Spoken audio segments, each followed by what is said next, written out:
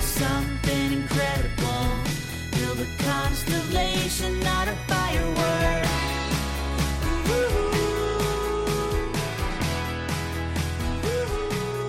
All right, hello everybody. We are back once again.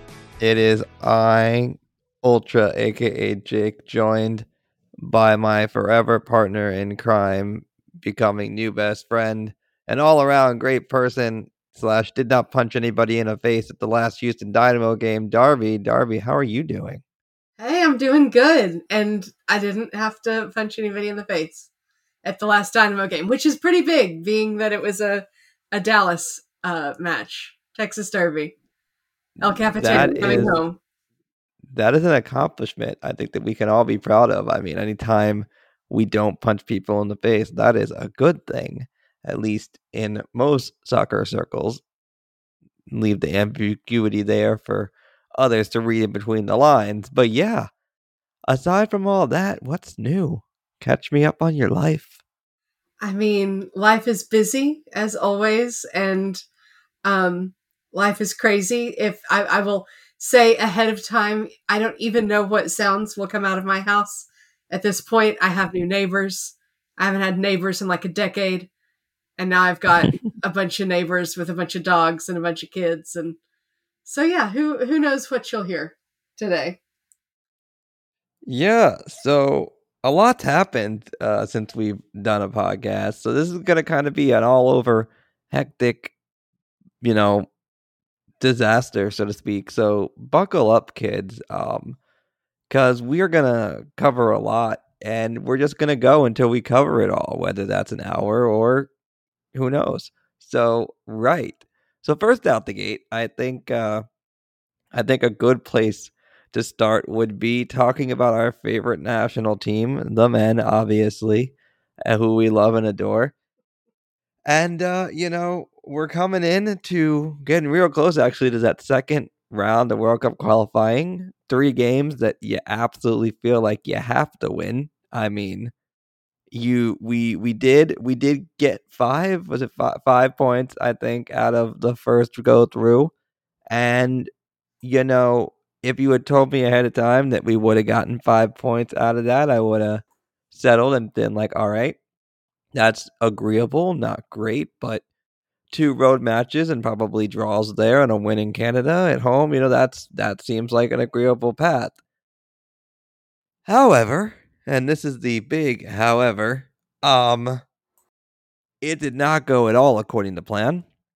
I think arguably, I still think, looking back on it now, however many weeks later, that the first half in Honduras was the worst half that the U.S. men's national team has played in history that I've been alive. And definitely in recent memory, arguably up there for some of the worst play we've ever seen, only to come out at halftime, play a formation that the team knows with people in the right positions, and then literally smoke Honduras. I mean, it wasn't even close. They literally just ran them out of the building, which brings us back to the original question we had when we did this the first time, which is, who takes the blame for that, and how did we get here? We gave the women a lot of flack, especially with Vlatko, for not having a lot of smart decision making when it came to tactics, and we said, Vlatko really should lose his job over that, which I still think 100% should happen. But we're going to get to the women in a minute.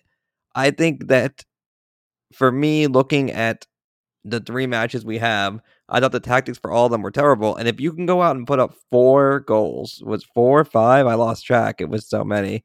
That big of a number in Honduras in a road match and a half, my question becomes, where was this the entire World Cup qualifying so far?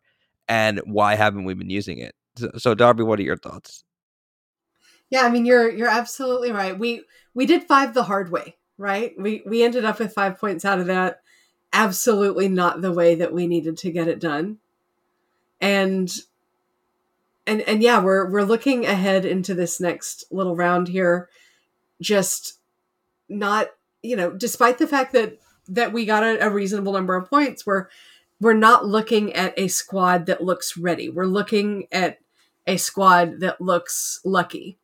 And if there's one thing that you can say about the men, their luck never it never lasts, right? There's ways to come into World Cup qualifying that leave everybody with a sense of confidence and hopeful optimism, and then there's where we are right now, and it's gonna be a slog, and I'm gonna need to see a lot in the opening match before I feel comfortable. Yeah, I mean, and that's really where we're at, right? Because, you know, if we this is going to be beating a dead horse, but if it needs to be said, like, if the team can put up 4 goals and a half in that formation in Honduras, if they don't trot that formation out against Jamaica at home on October 7th, we're going to have fighting words. I mean, it's that simple. Fighting words will be had because, like, there's no excuse for me. There's literally there is no viable excuse how you don't run that back, right? Like 4 goals on the road, an incredibly hard place to play that's scientifically known as statistically a hard place to play, and you look at this and you just you have a lot of questions. I don't feel confident at all. In fact, the 0-0-1-1, 4-1, had they come out and dominated that entire game in Honduras, I would feel a lot more confident going into these next 3 matches, because I could write off the first 2 games as, okay, World Cup jitters, young team. Okay, cool. Like I could feasibly see that argument, right? But what I can't see is a ridiculous formation in El Salvador, a ridiculous formation in USA Canada, a first half against Honduras that was disgusting at best, and I mean tragic at worst. And then a second half that made everybody go, well, where the fuck has this been? And I look back at those matches, and I do not sit in a place where I comfortably feel like I can say this is a team that's going to qualify right now. Do I think they will qualify? I think it would be very hard not to, but I don't feel confident about it right now. I don't. And I think that ultimately the lack of tactical decision making speaks for itself, because it really was a tale of 2 halves. And there was also, like, if we're going to be honest about it, there was also a lot of questionable character decisions that were made off the field underneath of Greg Berhalter. And I think that is something that needs to be addressed as well. Like, when you are the guy in charge of a young team, you have to know how to handle that, right? These are younger players. They're going to want to do stupid things. If somebody sneaks out before a World Cup qualifier, ultimately that falls partly on your leadership for not hammering home enough how important these matches are. And I'm sure people will be like, well, these are grown adults and they can make their own decisions. But of course they can. No one's saying they can't. But part of your job at the helm of the ship is to drive home to these younger guys that, yes, the temptation to go out in wherever is going to be incredibly high. However, this is a business trip, right? This is your job. You are here to get a job accomplished, and you will be much happier celebrating in Qatar, quote unquote, than you will be watching it from home. And that is something that I feel is a managerial issue, because you don't hear about other teams, even teams that are in the same group of young age as the US is right now, having issues with this. And when they have, the coach has usually not made it through to the end. So that's just what I think. I think that if we're going to be taken seriously, there needs to be a very serious conversation had about whether Greg Berhalter is the right guy to lead this team. Yeah, I mean, there is always a little bit of space for consideration. When I sit down and think about it, I have this crazy thought, like, what if there was some shadow, somebody like making, the ghost calls and have screwed it up this entire time, and finally they let Greg Berhalter loose in the second half against Honduras, and he did what he wanted to do all along. But ultimately, I don't think that that's the way that the U.S. Structures its situation, and yeah, there's a lesson to be learned, right? And when you're coaching a team at the level that he is coaching a team, you can't say, oh gosh, well, we flew by the seat of our pants, but we made it. I've really learned my lesson and I'll do better next time. But that doesn't cut it at this level. And if you've learned your lesson, go show us that you'll continue to learn it coaching somewhere else and maybe get somebody who's going to get it right. But then who is that person, really? As of right now, Jamaica, which is our first game coming back on Thursday, October 10th. Or sorry, not Thursday, October 10th. Thursday, October 7th. Jamaica has yet to win in this entire debacle we call the octagonal now. R.I.P. the Hex. And they have scored 2 goals. Twice. Two goals the entire tournament. They have given up 6. They have yet to win. They have gotten a draw. That first draw was, whatever you want to call it, right? Okay, cool. The draw was against Costa Rica. And to be fair, to Jamaica's credit, they probably should have also gotten a draw against Mexico. I will 100% give them credit for that. However, and this is the however, that match is at home. It is at Q2 Stadium, which I believe is in Austin. Yes. I believe. Yes. And so it's going to be a raucous crowd. It'll be the first World Cup qualifier there. Anything less than a 2 or 3 goal victory, in my opinion, against Jamaica in the World Cup qualifier coming home is a sign that the change needs to happen immediately. Because if they draw or, God forbid, lose that game to Jamaica, the plug needs to be pulled immediately. Like, I don't care if he is dating or married or whatever. To the president of the federation, I don't care. Man's got to go. Like, that's simple.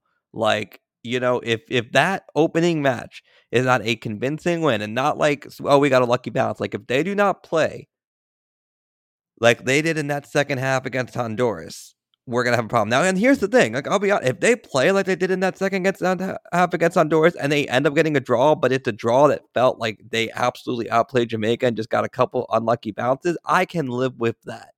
However, it needs to be to date, the U.S. has not put a full performance in this World Cup qualifying cycle. They have not played a full game that has left me feeling good. So if they go up against Jamaica, arguably the weakest team in the Hex, or not the Hex, the Oct right now, if they do not win that game convincingly, it's time to go. Because this is a stretch where we really need to win all 3, because your next 3 are home against Mexico, on the road in Jamaica, and home against El Salvador. And unfortunately for us, we have a backloaded schedule. All of our really hard games are towards the end, where points are going to be real hard to come by. So home against Jamaica, on the road against Panama, home against Costa Rica, you realistically need at least 6 points out of that. And that's a real conservative estimate. You probably need 9. You probably need to win all 3 of them. So that's my thought on the men. Now let's pivot a little bit and talk about our other favorite national team, the women.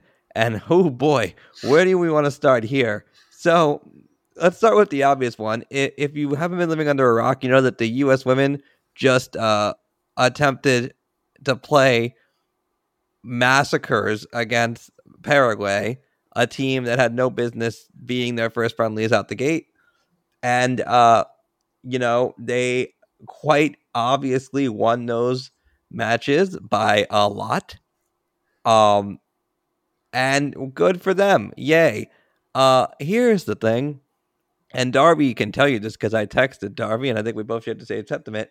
I watched those games, and I just didn't give a shit. I was like, all right, great. Way to schedule the C League team from, Paraguay, which is not a knock on them, but let's be honest here. You just got your asses smoked in in the Olympics. And part of the reason was because you didn't schedule any heavy competition. And then you're telling me that your first games back out the gate, we're going to show you that we're ready to go, are Paraguay and Paraguay. To Paraguay, a footballing nation that's known historically for being a super strong women's team across many millennia. You know, that Paraguay, you know, the one that's won 6 World Cups, that Paraguay, you know, like champion bastions of women's sports. No, that they aren't.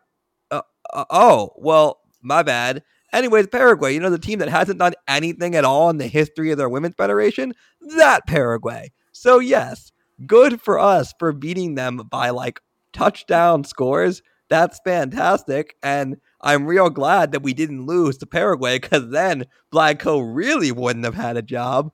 But I watched those matches and felt literally nothing. I was like, okay, but let's be real here. The entire staff of Switch the Pitch could score 14 against Paraguay. Like, schedule somebody that's relevant and show us that you've figured shit out. Which begs the next question.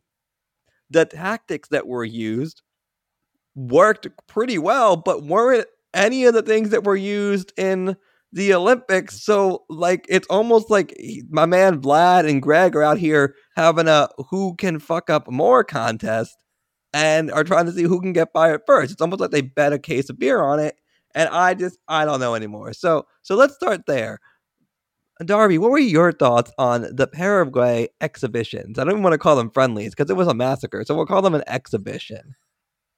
Yeah, it was brutal. The second one, even I didn't even get to watch live. We were doing our own kid soccer situation, but just keeping up with it on my phone was just like goal, goal, goal, goal. And ultimately it's I really think that it was just a big cockstroke for Carly Lloyd. We needed something that was going to get her retired and out the door with a great big final score line and no chance of her being injured. And, they looked across the vast swaths of opportunities and said, who can we really just make an example of, just really come out and make it easy for us and an easy win. And honestly, the way that they played and the way that Vlatko has been tweaking their formations and tactics to death, I think they had to dig that deep to find a surefire win. It was like, we need a surefire win. How deep do we have to go? And apparently you have to dig all the way to Paraguay. And it did what it was meant to do. Carly got a few more points in her bank of all-time scoring, whatever. And now she gets to retire and go be the godly wife that she was always meant to be, I suppose. But yeah, they were not exciting. You watched it played out as expected. And yeah, it did not evoke any passion or any excitement at all for me either. Right. So Paraguay, currently ranked 50th in the women's world ranking, behind such wonderful countries as Papua New Guinea and Myanmar and Uzbekistan. I mean, all very well-known footballing nations. I honestly, at that point, I feel like you should have just gone all the way to the bottom of the rankings and just invited, Turks and Caicos Island. I mean, I would have watched the hell out of that. I mean, you're telling me you wouldn't be down for a 47 to nothing thrashing of Turks and Caicos Island? I mean, I would, or Aruba. I mean, I would. Let's go. Fuck it. Let's go to Aruba. We can take everybody there, do a whole trip. To me, it was very much so a sham that made no sense. And great, I guess Carly Lloyd can still score at a bajillion years old against Paraguay, which wonderful for her. But like, you know what this showed me? Because it is important when they played the younger players, the thing they should have done in the Olympics, it's almost as if they played better. And so, yeah, I don't I really don't have much to say on the Paraguay front other than I literally could have given two shits about either game. And I tried. I really tried. Like I wanted to watch, but after they went up like 4-0, I'm like, there's no reason to watch this because it doesn't tell me anything about us. Like it doesn't show me anything about what this team has learned, if they've learned anything, because it's just giving them a false sense of confidence that they beat Paraguay, which I'm super happy they did, because again, if they didn't, we would have been hearing the major alarms. But like, why not bring in a Germany or a Netherlands or a France or anybody? And their next two matches are against South Korea, which is better than Paraguay. I mean, they're at least ranked in the top 20. They're ranked number 18. So like South Korea is not exactly a pushover like Paraguay is, which again, no offense to the Paraguayan Football Federation, but maybe give your women's team more funding and they won't be pushovers.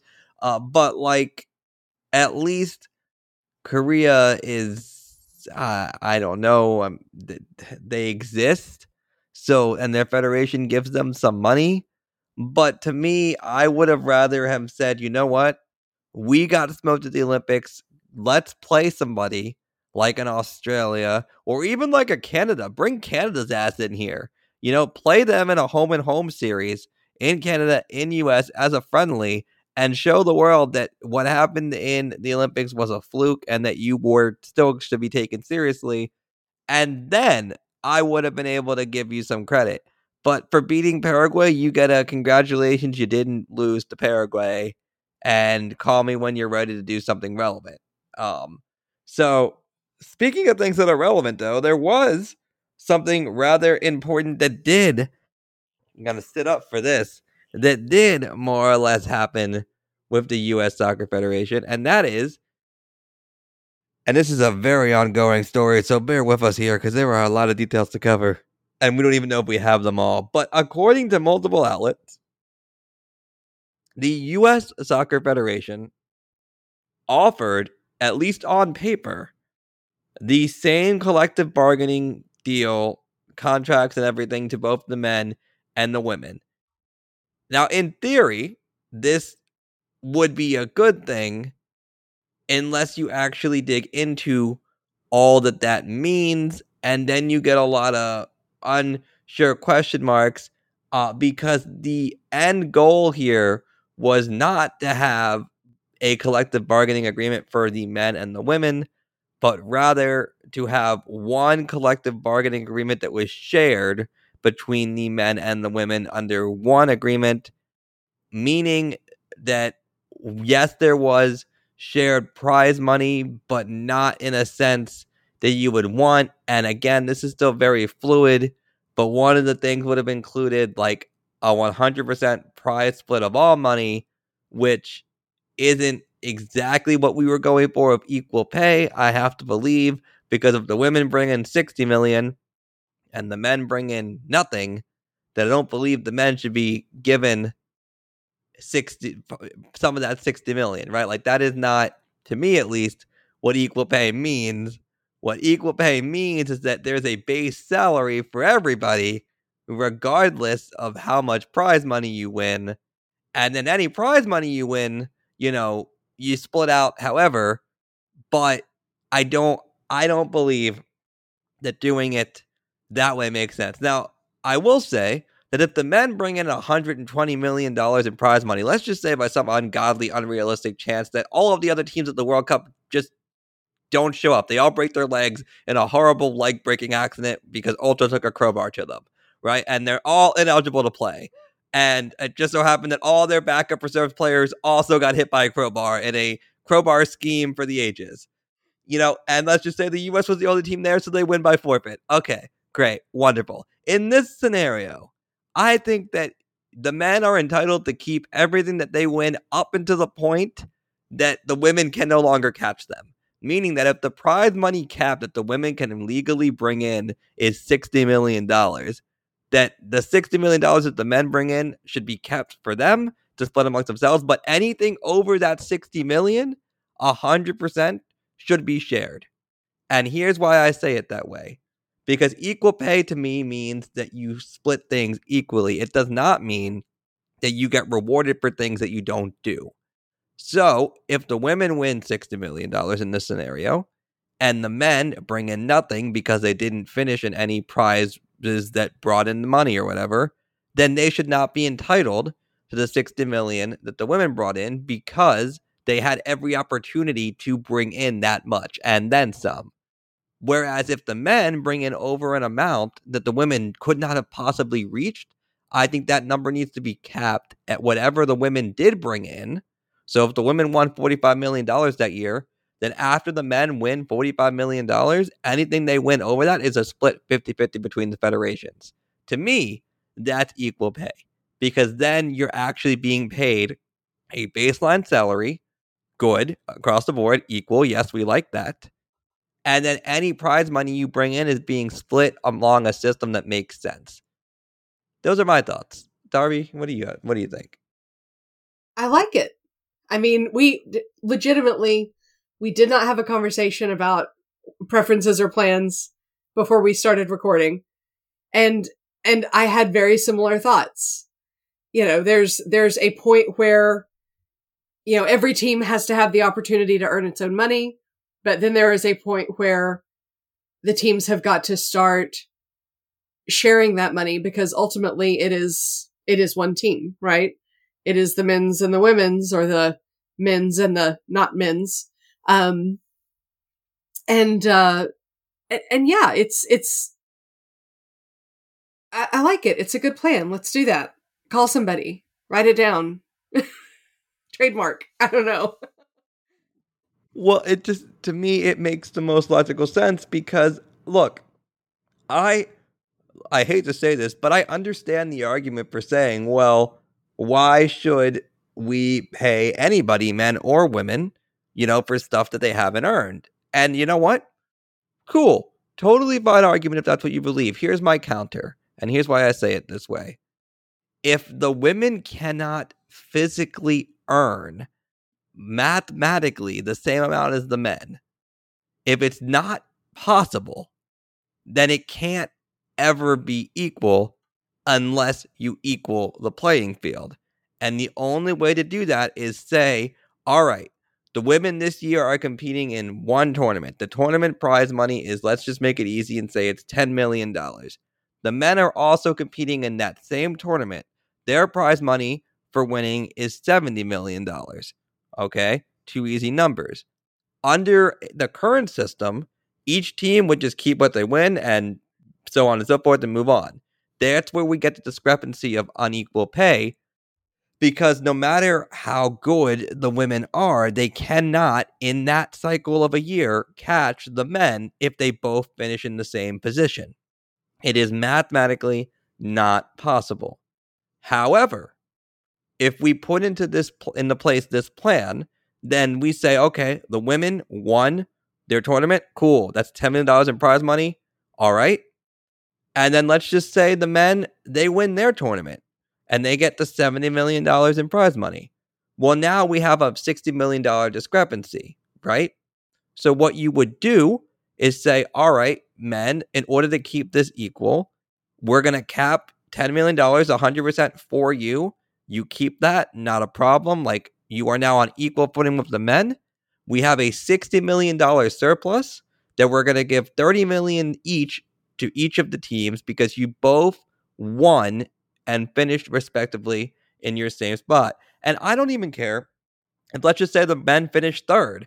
The point is that you cap it at whatever the lesser of the two teams' earnings possibilities are. And then anything that's won by either team over that number is then split. So, and even if this was reversed, let's just say the women had a mathematical point of where they were making more money than the men, which has happened in the last couple of years in terms of prize money. Then you would look at the men's team and say, okay, look, here is what our men's team did up to a reasonable point, meaning that if the men are historically bad, as they have been, that you're not going to put their number at zero, and then you split the revenue. Because equal pay, as people have been saying, is not just a one-way street. And the women have said that they want the men to be equal too. This is not a equal pay for me and only me. This is an equal pay for us, right? And the only way to ensure that is to, at the end of the year, look at the numbers, see who ended where, who ended with what the mathematical maximum amount the teams could have earned was, put a cap down, and then split it evenly. And I know that seems like a lot of word mumbo jumbo for math, but when you really look at this in a written down way, it is 100% a foolproof way to guarantee equality until FIFA decides that women are people and should be paid on an equal playing field as men. But we're probably still a couple generations away from that because FIFA sucks ass. So like, that's just my opinion. Other things to note in this agreement were that there was a lot of like real gray area that wasn't really fleshed out, and that the women rightfully were like, well, what the fuck does this mean? And the men were kind of like, well, hang on a minute, what the fuck does this mean? Because as only US soccer can do, they found a way to piss off everybody. Now, for the record, the women did decline this offer because they thought that the offer wasn't what they were going for with equal pay. And in actuality, under this offer, the women would have taken a pay cut, which is quite funny when you think about it, because it wasn't a pay cut that equaled the men. It was rather than bringing you up to where we pay the men, we're going to cut the men's money and lower your money, and then you'll both be getting paid the same. And that was not what they were going for, or what anybody was going for. And yeah, so all I would say is that if you are unfamiliar with the protocols or the inner workings of what deal was offered, I strongly encourage you to do some of your own research before determining which side looks like an asshole in this situation. Because a lot of men, and the ones who have never gotten laid, those men, they got real moody because they were like, oh, well, women screaming for equal pay, and they got offered equal. No. They got offered a shitty contract, which if it was offered to the men's team, those same exact men would have been appalled at. So, like, all I would say is, if you're out there and you're listening to this, and you have small dick syndrome and you're ready to rip our head off, all I would say is just do your own research and actually pick up, a reading implement for once and figure out what's actually been offered before diving headfirst and screaming for something you have no idea what you're talking about. Because there are a lot of complex inner workings within contract negotiations like this one, and it's something that we kind of just have to wait and see how it goes. Right. It's So yeah, if you're hearing this is going to sound a little weird, like in the middle of my last mid-sentence, and we'll just inform you that Ultra's been going through some shit. It's been a rough couple days. We're not going to go into a ton of details, but his doctor called, like, right in the middle there. Like, so how do I put this? My doctor, for those of you know that I'm non-binary, it's very well documented. I use he, him, she, her, they, them pronouns.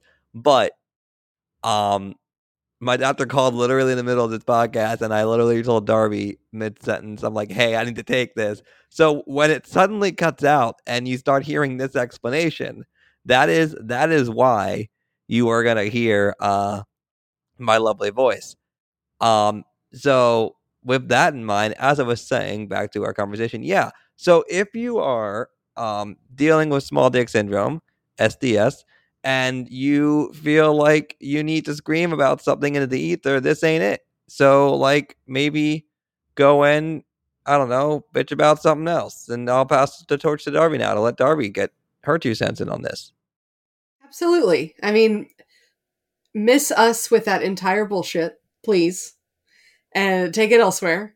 And yeah, I mean, you can't bitch about the women saying no to a contract that basically said, look, we understand that you want to get paid as well as the men do.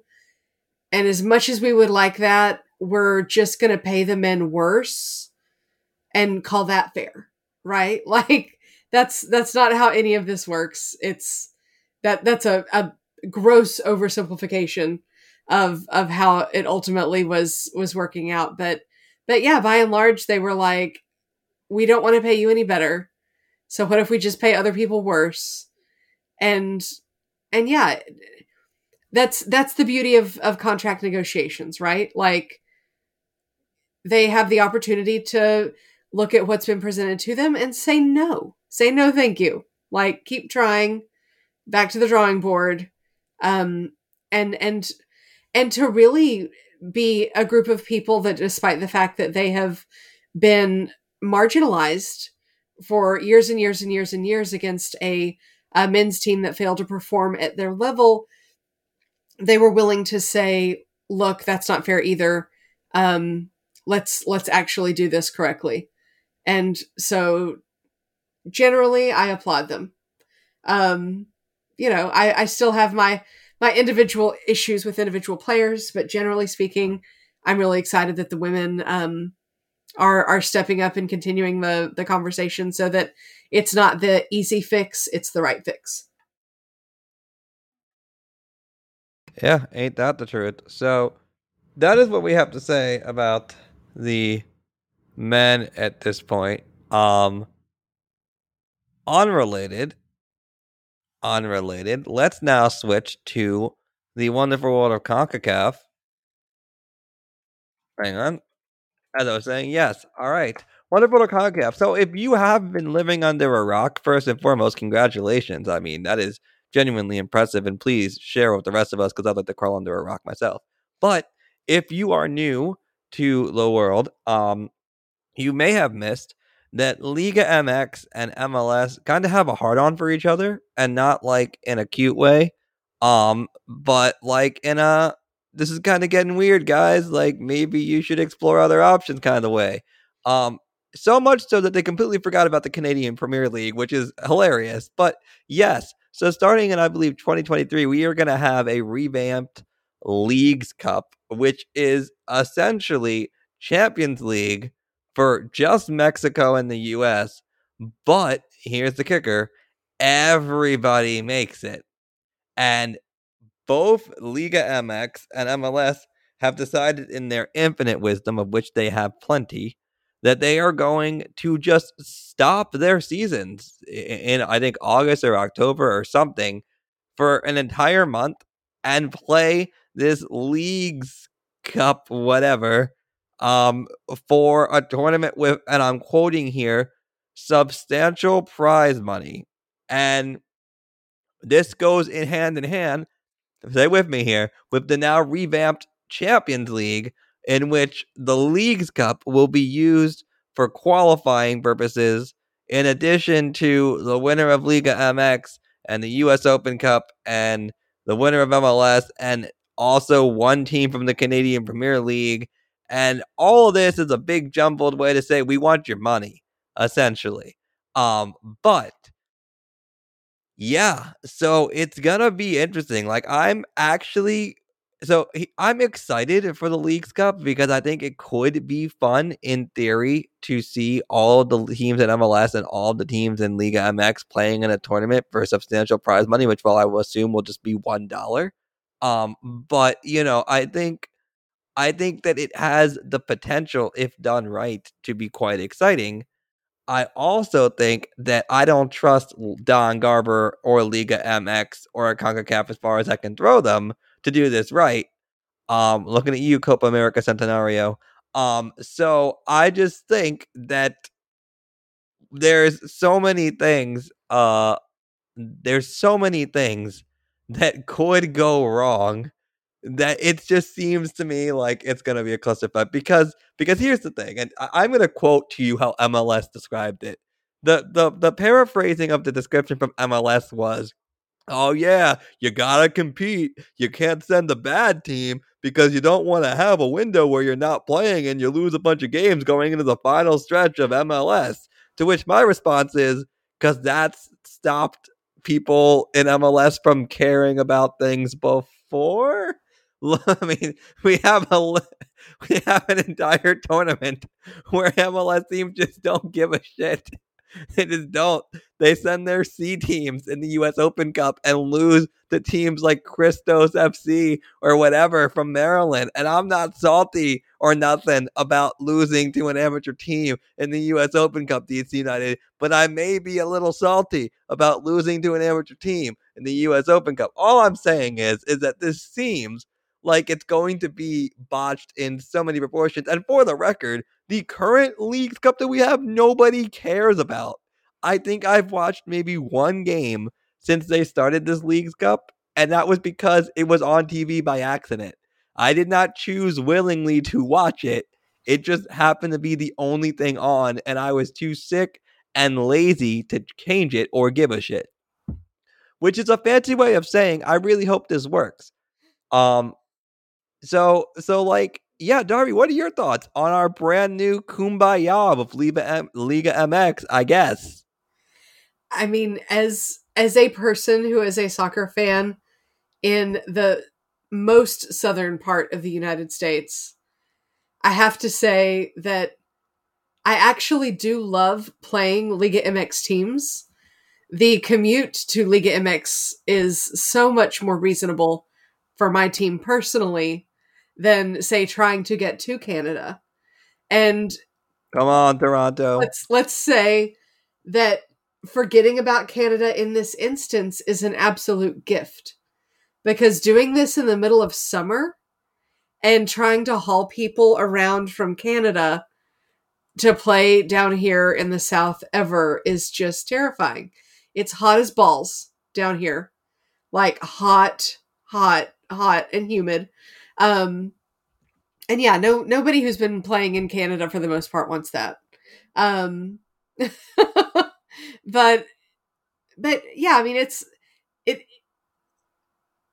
like we had talked about before the podcast even started. If something like this happened and they're just going to take the month off, like it's going to be really, really good for the teams that don't have to play in the heat, really, really bad for the teams that do. I mean, it's just, there's so many ways that it could go right and wrong. I do love Liga MX actually, but I don't necessarily think that this is the right way to go about it. There's got to be a better way. This is not it. Yeah, and here's my thing, right? So anybody who follows Switch the Pitch knows that we have a super fan. I believe his name is Antonio. And I appreciate Antonio. I know that he can be a lot, but I appreciate him. I think he's great. I think he's fantastic. And I think that they are just very passionate about the content we put out. And I think we need more people like that. I'm almost positive that if nothing else comes out of this, the pure trash talk that Darby, I, and Antonio will have between Liga MX and MLS games will suffice to keep the entire internet entertained. Because, Antonio, I will promise you right here on this podcast that when this thing happens in 2020, whatever, we will do a special podcast series that month just covering the Liga MX MLS games. And we will do a whole thing about it like we did for the World Cup. And it's going to be a whole thing. And, we'll do it. I will commit right now to doing it with Darby. And we will cover this thing 100% with the pure authenticity and 100% professionalism that we bring to this podcast, which is always at 100. But that being said, I just think that this is they released a half-baked plan. It was like, hey, we're going to do this. And everyone was like, that's kind of cool. How are you going to do it? And they're like, we'll get back to you at some point. And we're like, when? And they're like, no more questions. It was very much like the Magic 8 Ball of plans. It was a try again later, or it was almost like we have this. Look, here, when you're in school, right? You're in school and you have that group project and like 3 of your 4 partners are doing work. And then that 1/4 partner is just like, oh yeah, I'm definitely doing something. I don't know what it is, but I'll have it ready when it comes time to present. And then it comes time to present and they don't have their part ready. That's what this feels like. It feels like we were presented with 3/4 of the project and we're getting ready to walk up in front of the classroom and we don't have the fourth part, which just so happens to be the most crucially important for the success of the project. So, like, sure, MLS and Liga MX, I'm all for the bromance. And for the record, MLS's policy of we're doing it this way so that we can increase competitiveness with Liga MX and we want to be competitive. That's all good. Like all of that, wonderful. Like, sure, you want to compete with good teams, you got to play good teams. Take note, U.S. women's national team, hint, hint, nudge, nudge. But yes, if you want to compete with good teams, you have to play good teams, even when you are a good team. And so in that essence, that is good. That is in its theory good. More competitive games with Liga MX, good in theory. In practice, right now, I think that this is not it yet without all the details. As far as your comment about Canada, oh no, Darby, Canada's still involved. We've got the Canadian MLS teams. That's just true. cut out. They just cut out the Canadian Premier League, who they didn't feel was important enough to invite, which makes me very sad. But that's okay. That's okay because at some point the CPL will be given their respect that they truly deserve. I know it's gonna happen at some point. I can feel it. Forge FC in Hamilton. They're my boys. I love them. Shout out to Forge FC. You're the real MVPs. So like, you know, that's right. Your man out here dropping hardcore Canadian Premier League knowledge up on this bitch in the Switch to Pitch podcast. Get wrecked. Get wrecked. So, yeah. Any closing thoughts on that topic before we jump to our next topic? Just another ridiculous metaphor. In addition to the group project, you know, fourth player that hasn't done anything leaping in with something in the very last minute, I also am reminded of the vibes like the Dare Dice. You ever played the Dare Dice game where like you've got the little dice and it's like, okay, so we're gonna do a, you know, and you roll the dice and it's like, oh, a soccer tournament with rolling the dice in the middle of summer, like oh, you know, in the bedroom. Oh wait, no, that's the wrong set of dice. Like, but yeah, like we're gonna do it in the middle of summer. We're gonna do it this way. We're taking the whole month off. Yeah, it's very much like an almost there plan. Maybe they will get to an actual plan that looks like something that's going to be entertaining. But yeah, and this may be, I don't know where we're headed after this, but this may be a segue into one of our next conversations, which is to say that it's very simple to get insular and to look at what's going to be good for this club, this federation, this whatever at any group in time, and say, well, we need to make more money. Well, here's the thing that we can do to make more money. And it's very easy to say, well, we'll just do that then. But whenever you look at soccer on a whole, you know, the thing about soccer being a global game and the thing about soccer being something that has national teams, something that has club teams, all of those different things, is every single thing that you do on a large scale for one league or one team does have ripple effects out to wider things. So yes, just like this MLS Liga MX madness that they're wanting to try to launch, it's the same thing whenever you look at World Cup. You know, sure, World Cup, you know, FIFA sits down and says, what do we need to do? We need to make things more equitable. How do we do that? Make it every 2 years. It's a theory. It works on paper in one particular situation, but when you start to look at that theory and the ripple effects that it's going to have across the entire game of soccer across the entire world is where things start to get a little jumbled up. And yes, it may be a simple solution to a simple problem, but if you're causing more problems on the world stage than you're solving with this one particular idea, then it's time to go back to the drawing board and evaluate your priorities, because this iteration of Leagues Cup and that iteration of an every 2-year World Cup, neither of those are the solutions that you are looking for, because it's not good for the game on a whole. For sure. So, very good segue into our last and final topic for tonight. And that, of course, is, if you remember on this podcast a couple of weeks ago, we talked about the bat wing backroom theory, batshit nut job, clearly made up by people who don't understand how their game works theory of making a World Cup every 2 years.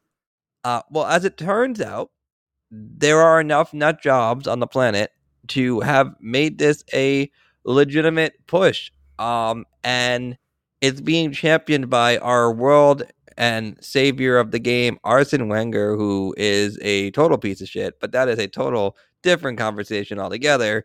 That being said, he's the man preaching the gospels of the every 2-year World Cup. You know, my man, no. So, to catch you up, they had a meeting with former players who are no longer involved, whose only way to make money is by having this every 2 years. And they had a conversation with like former staffers and managers, and they were all like, yeah, good idea, every 2 years. And then immediately, the European Club Association, the UEFA, CONMEBOL, the entire Global Players Union for the players internationally across the entire planet. Let me just say that again. The entire Players Union for every active player in the entire world came out and said, fuck this. They were all opposed. And then CONCACAF and the CAF came out and were like, I guess, sure, maybe. Let's hear what you have to say. Money good. Give us the money. And then Oceania was just happy to be at the table. So, like, that's kind of where we're at, right? It's very much a split group. Now, as we told you last time, this proposal was brought up by the very ethically renowned Saudi Arabia, who definitely is only interested in improving the equity of the game across the globe and is 100% the reason why they are doing this and not at all money. So we don't have to worry about that. It's coming from a place of purely wanting to make the game more equal. So let's just put the money aside for right now. But if it was hypothetically about money, my bet would be that it would come from Saudi Arabia. So it was proposed by Saudi Arabia under the guise of let's make it more equal so that everybody can play more games and we can make more money. Wink, wink, nudge, nudge. Let's just not tell people that part. What ended up happening was essentially that we've got a proposal, and now FIFA was like, we want to hear from you, the fans, the clubs, the yada yada. And the clubs have come out and said, well, this is not a genuine process. You're not actually listening to us. You're just putting on a sham. And to give you guys an idea on timetable, they have to vote on this by this time next year, because the calendar for 2024, like, they need to vote on this by next year to set the calendar for the future 8 years, however long it's going to be, for World Cup deals and TV deals and sponsorships, right? So what the proposal that's being laid out is accordingly is the following: every 2 years, so a biannual World Cup, which means you'd have World Cup qualifying, World Cup qualifying, World Cup qualifying. What's being left out of this proposal, and I'm going to scream about this again because God help me if I don't need to fucking beat this into the men at the top of this table with a goddamn shovel at this point, is the women's game. You have an entire generation of women's players, FIFA. In this scenario, where the fuck are they going to play? Like, just humor me. Where the fuck do you put them? Because you've literally got men's World Cup. Then you've also got men's World Cup qualifying. Then you're also proposing that at the end of this tournament, there's a summer break where nobody plays any soccer at all. No club matches, no international matches. We just sit on our ass and do nothing. Also, you've got Euros, Gold Cup, fucking Copa America that you got to squeeze in on top of the Club World Cup that you're so hell-bent on reworking that nobody knows what you're doing to it anymore. And if we can get all of that sorted, that leaves maybe 1 week every 3 years for the women to maybe have a single tournament. Maybe if we're feeling spicy and we want to throw in some tit action like FIFA, what are we doing? What are we doing? I don't understand how we can feasibly entertain this as a real offer, because as it is already, the women get shafted. And this is on an every 4-year cycle.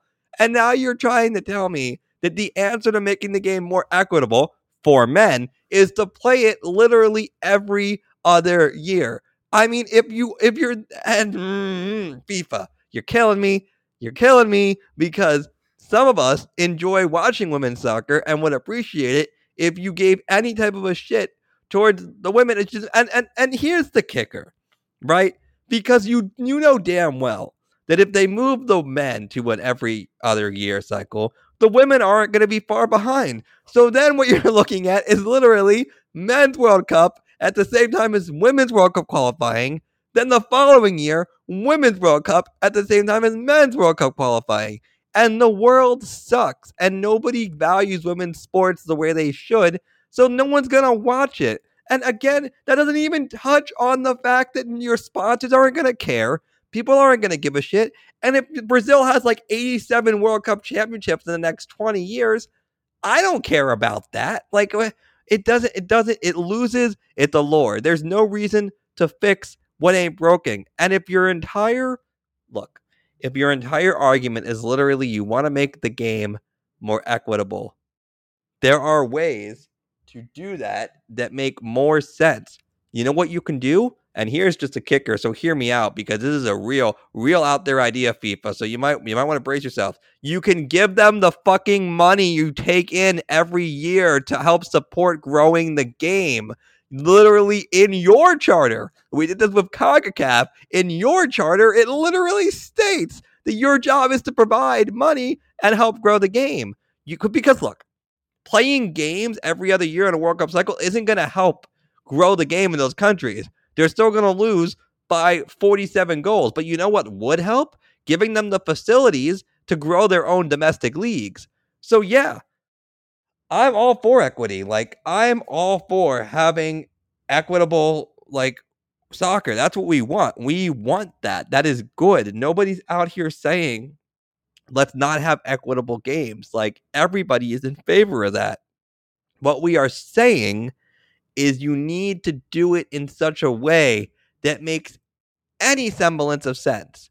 Like, and we're not even talking about where we tweak it a little bit here, we tweak a little bit there. This is like so far out in the realm of wanting to make our own money that I can't even sit here without flailing my arms around like an inflatable spaghetti man because of how visibly upset I am. And with that, Darby, I will pass it to you, because otherwise I will just go on and on and on. Well, you're absolutely not wrong. This conversation is what equity looks like when you're really not talking about equity and you're talking about money. Like, they were like, equity, that's, they've got this big poster that says equity, and they're hiding behind it with their calculators, trying to figure out how much fucking money they can make at it. Right. But it's about equity. And you're absolutely right. It completely leaves women out of the conversation. And yeah, like this is what equity looks like when you're not worried about people without dicks. Right. And I'm not arguing at all. I mean, I would carry this rant on and we would just rant about it forever, because ultimately that's not what it's about. It's not what it's about. It's not what it's about. FIFA has got to, once again, just like I said, figure out, what's the real problem you're trying to solve. You want to make more money? This is not the answer. And especially I find that trying to fly this answer under a flag of equity just it downright pisses me off. It's disrespectful. And they need to do better.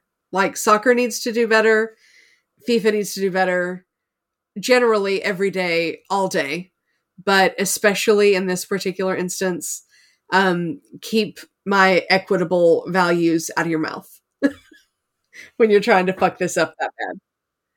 And here's like another wonderful little piece of information for FIFA. They're gonna lose money. They're gonna lose money on this. People. Sure. Okay. Like, look. Here we go. Ready? Step one. Let's just say they do this, and let's just say by some ungodly, unforeseen act of miracle, the first one goes successfully. If you're doing a World Cup every 2 years, people are gonna stop caring. You know what happens when people stop caring? Companies like Coca-Cola and like your big old oil company friends and fucking everybody, they don't care anymore because viewership goes down. You want to know why people spend so much money for World Cup sponsorship? It's literally because the amount of eyes on it once every 4 years are absolutely astronomically insane. But if it's every 2 years, no one's going to care. So the whole aspect of trying to make money by FIFA, you're going to lose money in the long term. You're literally going to lose it because no one's going to care. And look, I like to believe I'm a pretty level-headed man. You know, I like to believe that I don't scream very often. And I like to believe that I'm a fairly reasonable person. That being said, this deserves all the scorn that I'm giving to it and then some, because this is the dumbest idea. Even by FIFA standards, this is incredibly stupid. Look, FIFA's done some real stupid things. I mean, these are the same people who are literally one sentence away from being indicted as like a criminal organization by the U.S. Department of Justice. Let's not forget that, okay? FIFA was almost listed as an international crime syndicate. I just want to make sure that doesn't ever get forgotten. So you'll have to excuse me if the guy and the girl and all of the non-binariness of me doesn't buy for a minute that FIFA is in this for equity. This sounds like somebody told FIFA, if we say some buzzwords, we can get away with anything we want. It's almost like they murdered somebody on live TV and we're like, equity. Like that's how I feel we are with FIFA. Like this is where I believe we are at with FIFA, because I have no amount of give a shit left for these people. They're corrupt. They're bad. They don't believe in racism or sexism or homophobia unless it's positive for them. Then they definitely believe in sexism and racism and homophobia. So it's like, you know, look, I don't buy it. I don't think anybody else buys it. And it just makes no sense. Like, even in the scenario where they take a summer off, what happens to the women? Like nobody's talking about this point either. Every other reporter that's covering this is talking about all the other issues, except for the big one to me, which is the women's game matters. Like I'm genuinely offended and pissed off that I have to keep screaming this from the hilltops. But like, dude, just because people don't have dicks doesn't mean their sports aren't important. Like, I don't, what else can we do to get this point across? I don't understand. Women's sports are the fastest growing sports in the world right now. Statistically proven, statistically showing that is the biggest area to improve and make money. If you actually want to talk about equity and you actually want to put your money where your mouth is, you would invest in growing the women's game across the entire world, not just in developed countries, but in countries where women can't necessarily always compete in sports. Let's go to Saudi Arabia and let's give them a women's national team. Then we can talk about fucking equity. Until then, the last thing I want to hear is something from Saudi Arabia telling me that we need to take the men's World Cup, double it, and tell the women to get fucked. Darby, what are your thoughts? I absolutely share those views. And as long as we're shouting out women's soccer in countries where women's soccer is struggling, let's take a moment to send all of the light and love to the soccer team in Afghanistan. Like, You want to talk about a group of people that need to be constantly upheld and constantly considered. Um, yeah, women's sports is important, and women's sports is absolutely in peril for all kinds of reasons all around the world. And it even, I will say, we're speaking from a very privileged space, um, speaking from a country that our women's team is only getting screwed in counting the millions of profits that U.S. soccer is getting. The women in Afghanistan are in a world of hurt and pain, and yeah, support them always, and support them, FIFA, by promoting real equity in the game and not this performative equity is capitalism bullshit that you're pulling. So this is a very personal issue for me because, I have roots in Israel, right? And I have always been pro two-state solution, but that's not what we're going to get into here. The reason this is so personal for me is having spent some time growing up in Israel and having friends that are still over there and friends that of mine that are still in Afghanistan, in Iraq, in Iran, having worked in politics and worked on foreign policy. This is a very touchy subject for me because I get it. Like, I've seen it firsthand. So I don't buy when people who are privileged sitting out of the fucking chairs in Switzerland are telling me that they want equity. You don't want equity because I've seen it. I've been there. I've seen what your version of equity is, FIFA, and your version of equity doesn't ever reach the people in Afghanistan, the people in Iran, the people in Saudi Arabia, the people in any of the countries in Africa. It doesn't ever get there. It gets into your pockets under the guise of equity. And that's why it's so personal for me, because these games, when they happen every 4 years, they make a difference for those countries. So if this tanks, the US, the UK, the open market, they're not going to feel it. Okay, whatever, a couple less million. But $1 million to America versus $1 million to a place like Afghanistan, Iran, any of these countries is a big fucking difference. It's astronomically different. And even more so than that, this is going to be a little personal. I've seen what happens when you take away the ability for a country to freely have women's sports. I've seen it firsthand.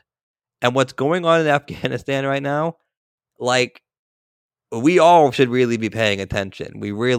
Everybody needs to set aside their own personal whatevers for a minute and really just not listen to Fox or MSNBC, but really look at what's going on in Afghanistan with your own eyes and do your own research. Because what's going on there right now is nothing short of a human rights disaster, right? And the fact that we can even sit here and have this conversation just shows the privilege that we have living in a country like America, because there are people on the ground in Afghanistan right now fighting just to make it to the next 10 minutes, let alone the next soccer game. So when we talk about equity, when people like FIFA or UEFA or CONCACAF, and we bring up the word equity, don't feed me bullshit about equity and then not back it up. Because where were literally any of you when it came time to get people who were in danger in Afghanistan out? None of you showed up. In fact, it was dead silent, and it has still been dead silent. No statements, no call to action, nothing. So I just don't buy equity from these confederations and from the governing body when push came to shove and equity was supposed to be there. It wasn't. Right. So last topic. Go ahead. We're gonna call this the FIFA Do Better podcast. We're gonna apparently we're gonna past switch the pitch altogether and just, this is the FIFA Do Better podcast. I mean, we could make a lot of money doing a podcast where we just dunk on FIFA. I mean, I'd listen to it. But speaking of, the last topic that I had to go over today, and it ties in the women's sports again. What do you know? Shocker. Our good friends over in Mexico, they're having a rough go of it for women's soccer. But it just came out from The Hill of all fucking news outlets, by the way. That's where we're at with women's soccer. The Hill, notorious for their soccer coverage and politics, broke the story that Mexico's Antitrust Commission fined 17 soccer clubs in the Mexican Football Federation $9 million for, wait for it, conspiring to limit female players' salaries. It was reported that Mexico's Federal Economic Competition Commission says that after the league was formed in 2016, men's clubs worked together to create wage caps for players. I'm quoting here, the practice not only had a negative impact on their income, but also had the consequences of widening the gender pay gap. COFECE claimed that female players under the age of 17 were provided with nothing but educational and food assistance, no money, and that adult female soccer players had a monthly cap. I want to stress again, this is a monthly cap, not weekly, monthly cap of wages between $25 and $100, which later rose to a max monthly cap for wages of $750. I'm just going to take a brief second to pause here for a second. Just have dead air. Okay, you all have a moment to let that sink in? Because let me just say this one more time, because I'm not sure we quite got there. $25 and $100 a month for professional women's soccer players that later rose to $750. Some of Mexico's top teams, we're not going to name them, were named in the report. And the fines weren't even fought. The clubs were just like, you know what? We fucked up. Our bad. We'll take the fine. And it doesn't stop there, because the player's ability to earn a higher wage or move to a different team also was blocked by the clubs. It was a gentleman's agreement between a federation and the clubs that were fine, basically saying that the club could block any player's movement and that the club could retain the rights of the player even if they retired. So, Darby, what are your thoughts on that disaster? I mean, it's not surprising. It's terrifying, but it really does just go to show that the women's game, in many games, we talk about soccer here. It's what we do, but all over the place, in all kinds of places, it really is a function of keeping women in a place, keeping them in a position that you deem appropriate. And I mean, I have not looked at demographics of our readers, of our listeners, any of that stuff lately. I would like to think that there are men that listen to this podcast. And I would just like to say that we need men to advocate and to be a voice, because we cannot do it. We are so terribly marginalized in so many different situations. We need all kinds of voices to stand up and to call out bullshit. And thanks to the Mexican organization, the Mexican Federation that called this out and spoke it out loud, and to The Hill of all places for making sure that it's a story, because it needs to be called out. It needs to be noticed. And eventually, someday, hopefully, maybe we will get to a point where we can do better. Yeah, for sure. And I will just double down on saying that, yeah, we need allies, right? Like, it's cisgender men. This is your time to shine. I know you like making everything about you, so I will make it about you. We need you to scream and shout and rant, or whatever it is you do, to get people to pay attention to women's sports. Because right now, the cisgender men that are in charge literally just backroom schemed mafia style to pay women under $1,000 a month to play professional soccer in a pretty developed soccer nation. This is not a small soccer nation we're talking about. That arguably, not even arguably, it's much bigger of a soccer nation than the U.S. is. So, like, we need to step up our game. And with that, Darby, are there any articles you want to highlight on the website this week while we have the chance before we sign off? Oh my gosh. I have been so far behind on the website myself. I don't have anybody in my mind right now. I do know that we had stuff from I just pulled it up. Oh my gosh, I can't believe that I forgot about this. So much from Montreal this week. Eve is always on top of everything, and I love her so much. Definitely go and read about what's going on in Montreal, because Montreal is bringing some drama off the pitch that Eve covers in a really cool article, and I highly recommend that everybody go and check that one out for sure. All right. So with that in mind, Darby, why don't you read our traditional send-off, and we will be on our way here, clocking in at 1 hour and 15 minutes. All right. Woohoo. So thanks for joining us on the Switch the Pitch podcast, the podcast for those of us with resting pitch face. Thanks to 123 Scream and Jana Pokop for our podcast anthem. Links to those websites will be in the show notes. You can send us an email at contact@switchthepitchsoccer.com. You can find our awesome photographers' work on our Instagram page at SwitchThePitch1. Interact with us on Twitter, also at SwitchThePitch1. And our articles are on the website, SwitchThePitchSoccer.com. And if you're a Facebooker, fb.me/SwitchThePitchSoccer. We will talk to you again next time. All right, so we will see you all again next week. Stick around because we are going to do a deep dive into supporters culture in MLS. We are going to do an expose on that. So that's going to be a fun one.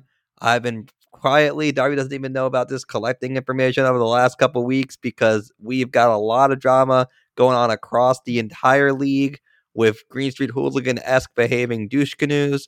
So stick around because next week we are going to get into it. And then the following week, it's World Cup cycle time, which means the return of the...